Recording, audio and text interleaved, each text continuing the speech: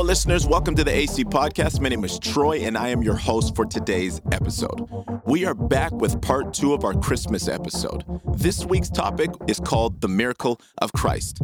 Flowing from last week, where we spoke about the miracle of birth, we see in the Christmas story this incredible story of Christ's incarnation. Last week, we talked about some of the actual physiological changes that are happening in a baby right at the time of birth. This episode, we're going to dive a little bit deeper into the theological components of this conversation.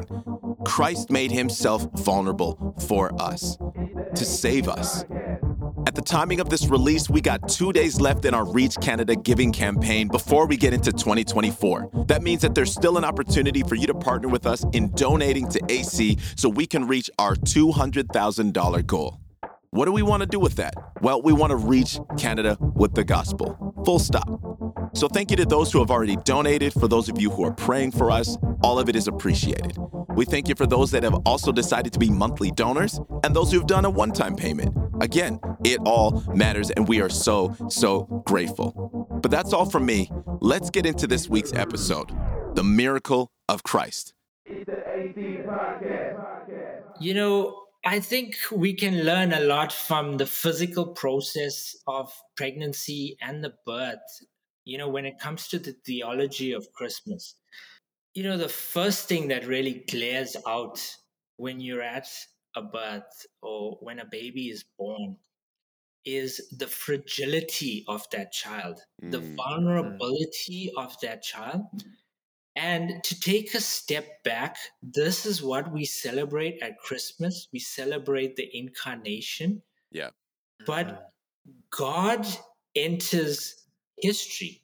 God enters space and time. Mm-hmm. John says in 1 John, the Word was God, and the Word became flesh and dwelt among us. Yeah.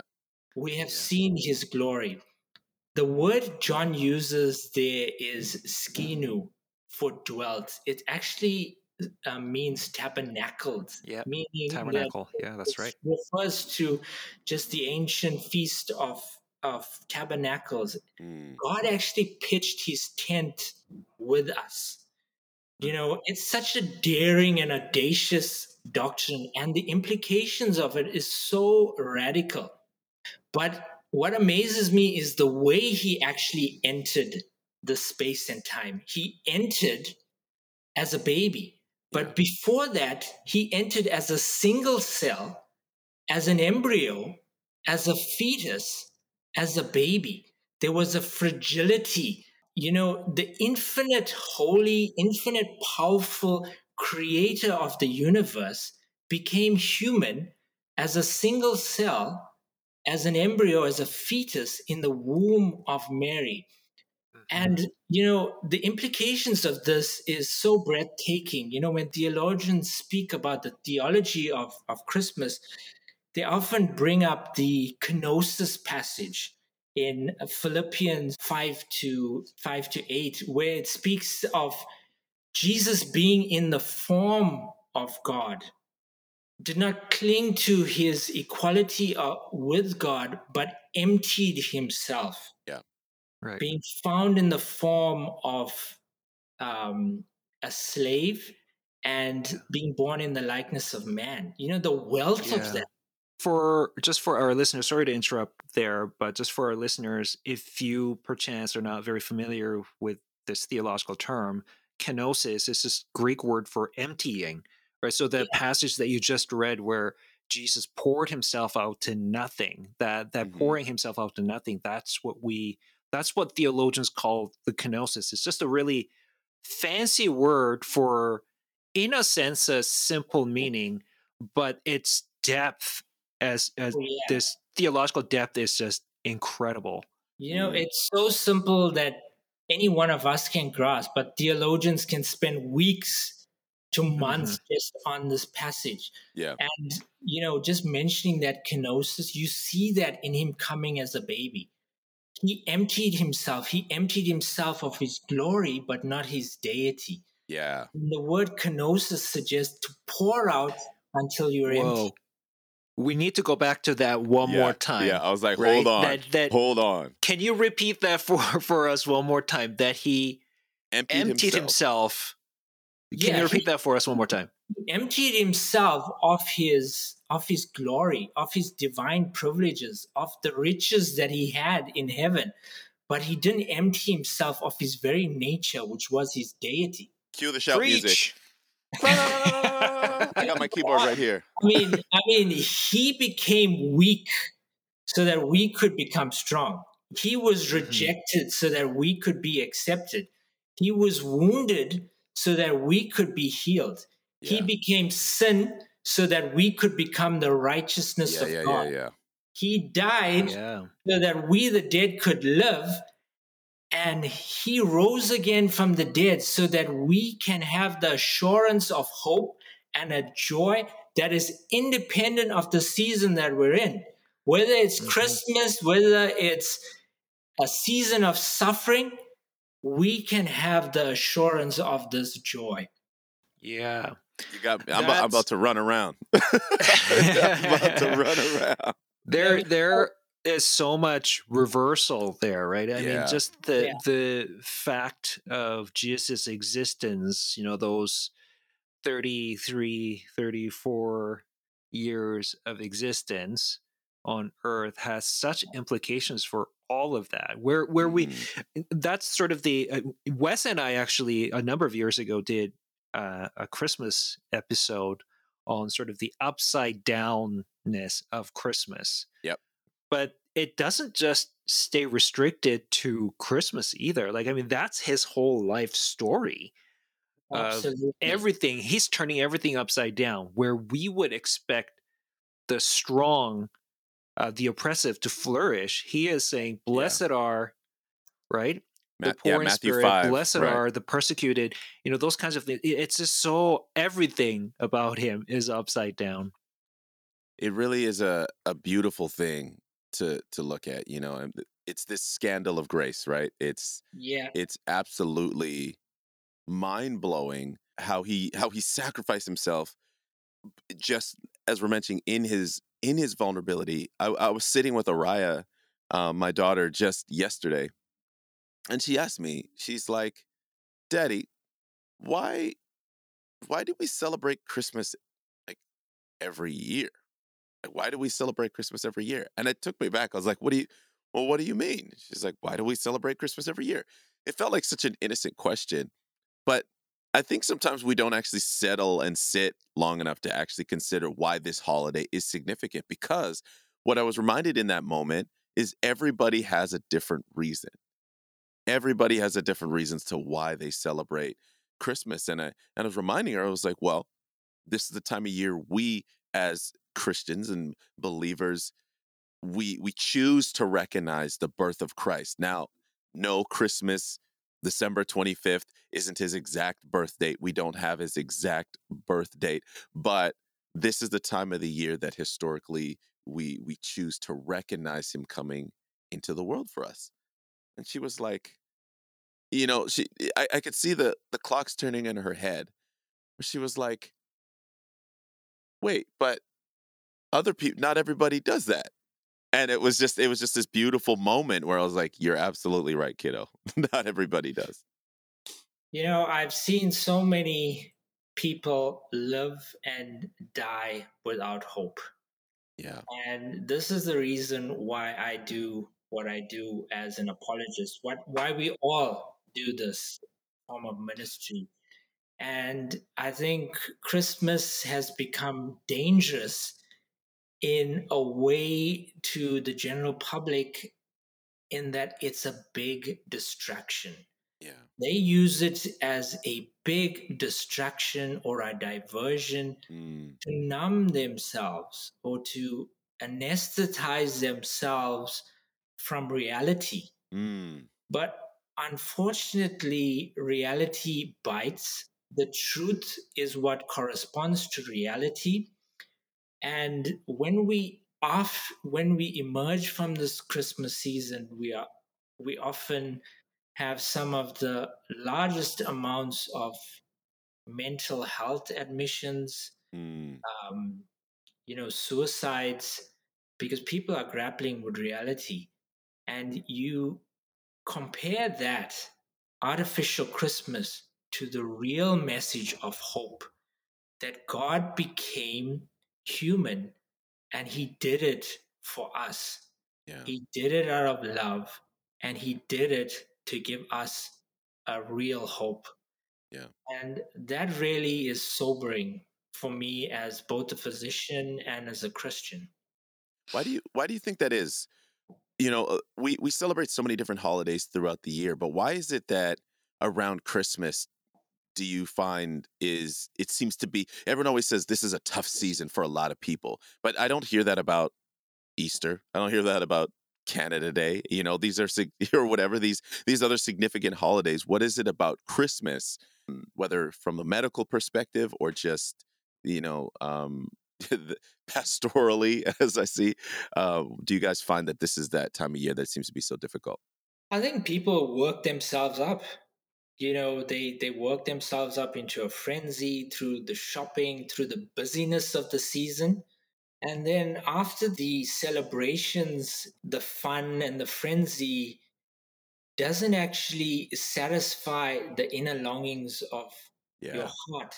yeah, Augustine said the greatest, or wrote the greatest sentence that was ever written, and people have just commented on that sentence. And I really agree that it really is the greatest sentence ever written. He wrote, "Oh Lord, you have made us for yourself, and our hearts are restless until they find their rest in you." mm, And our hearts will remain restless. We have been created with a purpose. We are God's workmanship, yeah, designed, infused with purpose and meaning. And we have been designed for a destiny, for our purpose. Like somebody said, like homing pigeons finding their way home. mm, And Jesus is not just our origin and our destination, He is also our way. yeah. Hmm. That's good. You know, um, just to add to what you're saying, Raphael, which, by the way, this is fantastic. Kind of just kind of the direction you're going there, and the Hmm. importance of hope. Um, I find that one of the reasons why Christmas is difficult is, in some ways, because things are going right in some aspects, where this is the season when we, at least in the West here, we want to spend Christmas with family, right? And so everybody, there's this big thing of, oh, I'm going to go visit my parents there, or we're getting together, we're having this family gathering there, so on and so forth. And I remember when I was in Bible school, Christmas was one of the hardest times Mm, because I didn't have a safe home to go back to. And there were many like us. And so I actually, while I was in Bible school, this was a time when all of my friends would leave to go be with their family, right? So I would be left alone. yeah, And so when you're holed up in your dorm room throughout the whole Christmas season, when all your friends are gone spending time with their family and you're left alone, it took a really big toll on me. yeah, But that all changed one year when I met my now wife, Sharina, right? We were dating at the time, and she invited me over to her parents' place where we would all spend Christmas together. And so once school was out and Christmas approaching, this time I found myself really, I'm like, you know what? I can do this. It sucks, but I can do this. And the reason I can do this is because I have this hope that's coming up, yeah, that I yeah, finally get to belong and spend Christmas with a family that is willing and ready to accept me. In fact, they already have, and I'm just going to go see them this Christmas. And that hope really sustained me. It really changed how I took on that suffering. It was yeah. very different that year. Steve. I'm glad you mentioned that, Steve, because really, to have family is important. Yep. And we really need to not underestimate the, the body of Christ, the family into which we have been born into. Hmm. Hmm. Um, because Jesus even uses the symbol of birth to describe our new relationship, um, as our new state. We have been reborn, and we haven't been reborn into isolation. We have been reborn into the body of Christ, Yeah. into a family, and we all need to play our part as Christians in this family. And Mm-hmm. speaking about hardships, I couldn't help but reflect on just how hard the first Christmas was for the, the family of Jesus. Yeah. We speak about medically pregnancy involving two patients. We spoke about Jesus, but often we forget about the role Mary played, Mm-hmm. and we think it was, an awesome privilege for her to carry the the Christ child, God with us, was actually within her body. And as men, unfortunately, we will never know what it is to have a living being, a living human being inside your body. Yeah. But Mhm. in that culture, in that honor shame culture, to go and tell your parents that I'm pregnant, Oh and my. then to come up with this excuse, I'm pregnant by the Holy Spirit, or by, then to tell the husband that you have been betrothed to, what, I'm pregnant, but it's by the Holy Spirit. And in an honor shame culture, that was literally a death sentence. Yeah. She was guilty of adultery. And even Joseph, after he accepted the fact that, this is the heavenly child, the shame that he would have experienced in that small village, they committed, people would have assumed that they committed a moral evil, Mm-hmm. sex before marriage. Mm-hmm. And then to go on this journey, as migrants to Bethlehem. And Christian tradition associates the birthplace of Jesus to be a cave in Bethlehem. And there are numerous caves in Bethlehem, and Bethlehem had been an occupied village for at least 1,000 years before the birth of Jesus. And we know that because David was born in Bethlehem. And the caves were often, houses were built next to caves, and there was no room for them in the houses of their families. Yeah. So they went into a cave that was probably occupied as an animal shelter for at least 1,000 years. Can Jeez. you imagine the soot on the walls of that cave? The animal smells in that cave, and they laid him in a manger. Mhm. And this was how the King of the universe chose to come into the world. Chose. It Mhm. takes Chose. your it takes your breath away how he loves the poor, how he identifies the poor. And just as one point that really made me think, the most endangered human being in the world today is the unborn child. Mm. It is the fetus. Yeah. And if anything we can say is that Jesus was a fetus. Yeah. Jesus and John were fetuses. The Bible uses the word brephos, which is Greek for child, the same word as a living child out of the womb, as a word for a child in the womb. When the Bible speaks about how John the Baptist leaped in his mother's womb Mhm. when he heard the voice of Mary. And undoubtedly, um, the most endangered human being is the unborn child, and Yeah. not just any unborn child. It is a female unborn child.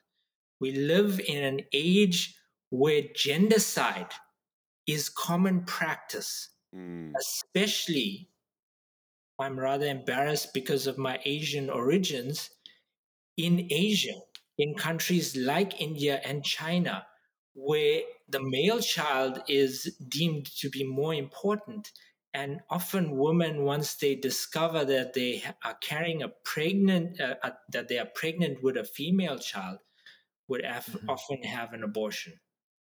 Mm-hmm. And Oh boy. we that's such a heavy topic and personal topic for me as well. Mm-hmm.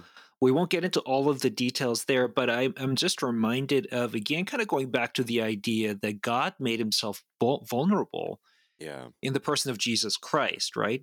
And let's just put it this way. My wife and I, we had a chance to go visit with an OBGYN who told us actually that it's actually quite amazing that people do come out healthy, because in that process of all the cells dividing and all of that, any number of things could go wrong. Mm-hmm. And often things do go wrong, and the woman's body actually rejects it, right? Mm-hmm. Yeah. Because something has gone wrong. So God is undergoing, in the person of Jesus Christ, undergoing all that process. Yeah. And then you're born, right? And this Almighty God, who is all sufficient, provides everything, right? In whom we live and move and have our being. Now he is the one who is at the mercy of this young woman from backwoods nowhere in the Roman Empire Yeah. to feed him. Right. I mean, just that vulnerability. I think the more we sit and think about that very physical process that it took, the more we have this appreciation of just how weak the all powerful God became in order to tabernacle among us, And God with yet, us. And yet, by that brilliant, magnificent, fearful, wonderful design, everything is in order. He holds everything in this life in the tension, in the balance between time and and space and our comprehension and his majesty. He holds it all in order. When you were breaking down the different proceeds, in part one of the podcast, where you're talking about the placenta and the different valves or detours that happen, and then you look at the detours through the genealogy of Christ, right? You look at the line of the line that led to Christ. That in and of itself brings such a hope during this season, brings such an encouragement to me in my own life. And listeners, this should encourage you in your lives as well, that God has an order. God has, like it says, he works out all things for the good of those that love him. And no, that doesn't mean that you're going to get absolutely everything you want. But when you choose to follow him, your desires are no longer your own. You recognize his sovereignty, and you can rest in that because he's shown over time that he's got it all under control. Amen. Yeah. but another thing I really wanted to mention to connect with what Raphael was just saying about the vulnerability of the preborn child, the one that is so often dehumanized, is this idea of how in God taking on human form, putting on flesh and dwelling amongst us, in theological circles, we all talk about how this was God's way, in a sense, of showing, how valuable human beings are, Mm-hmm. right?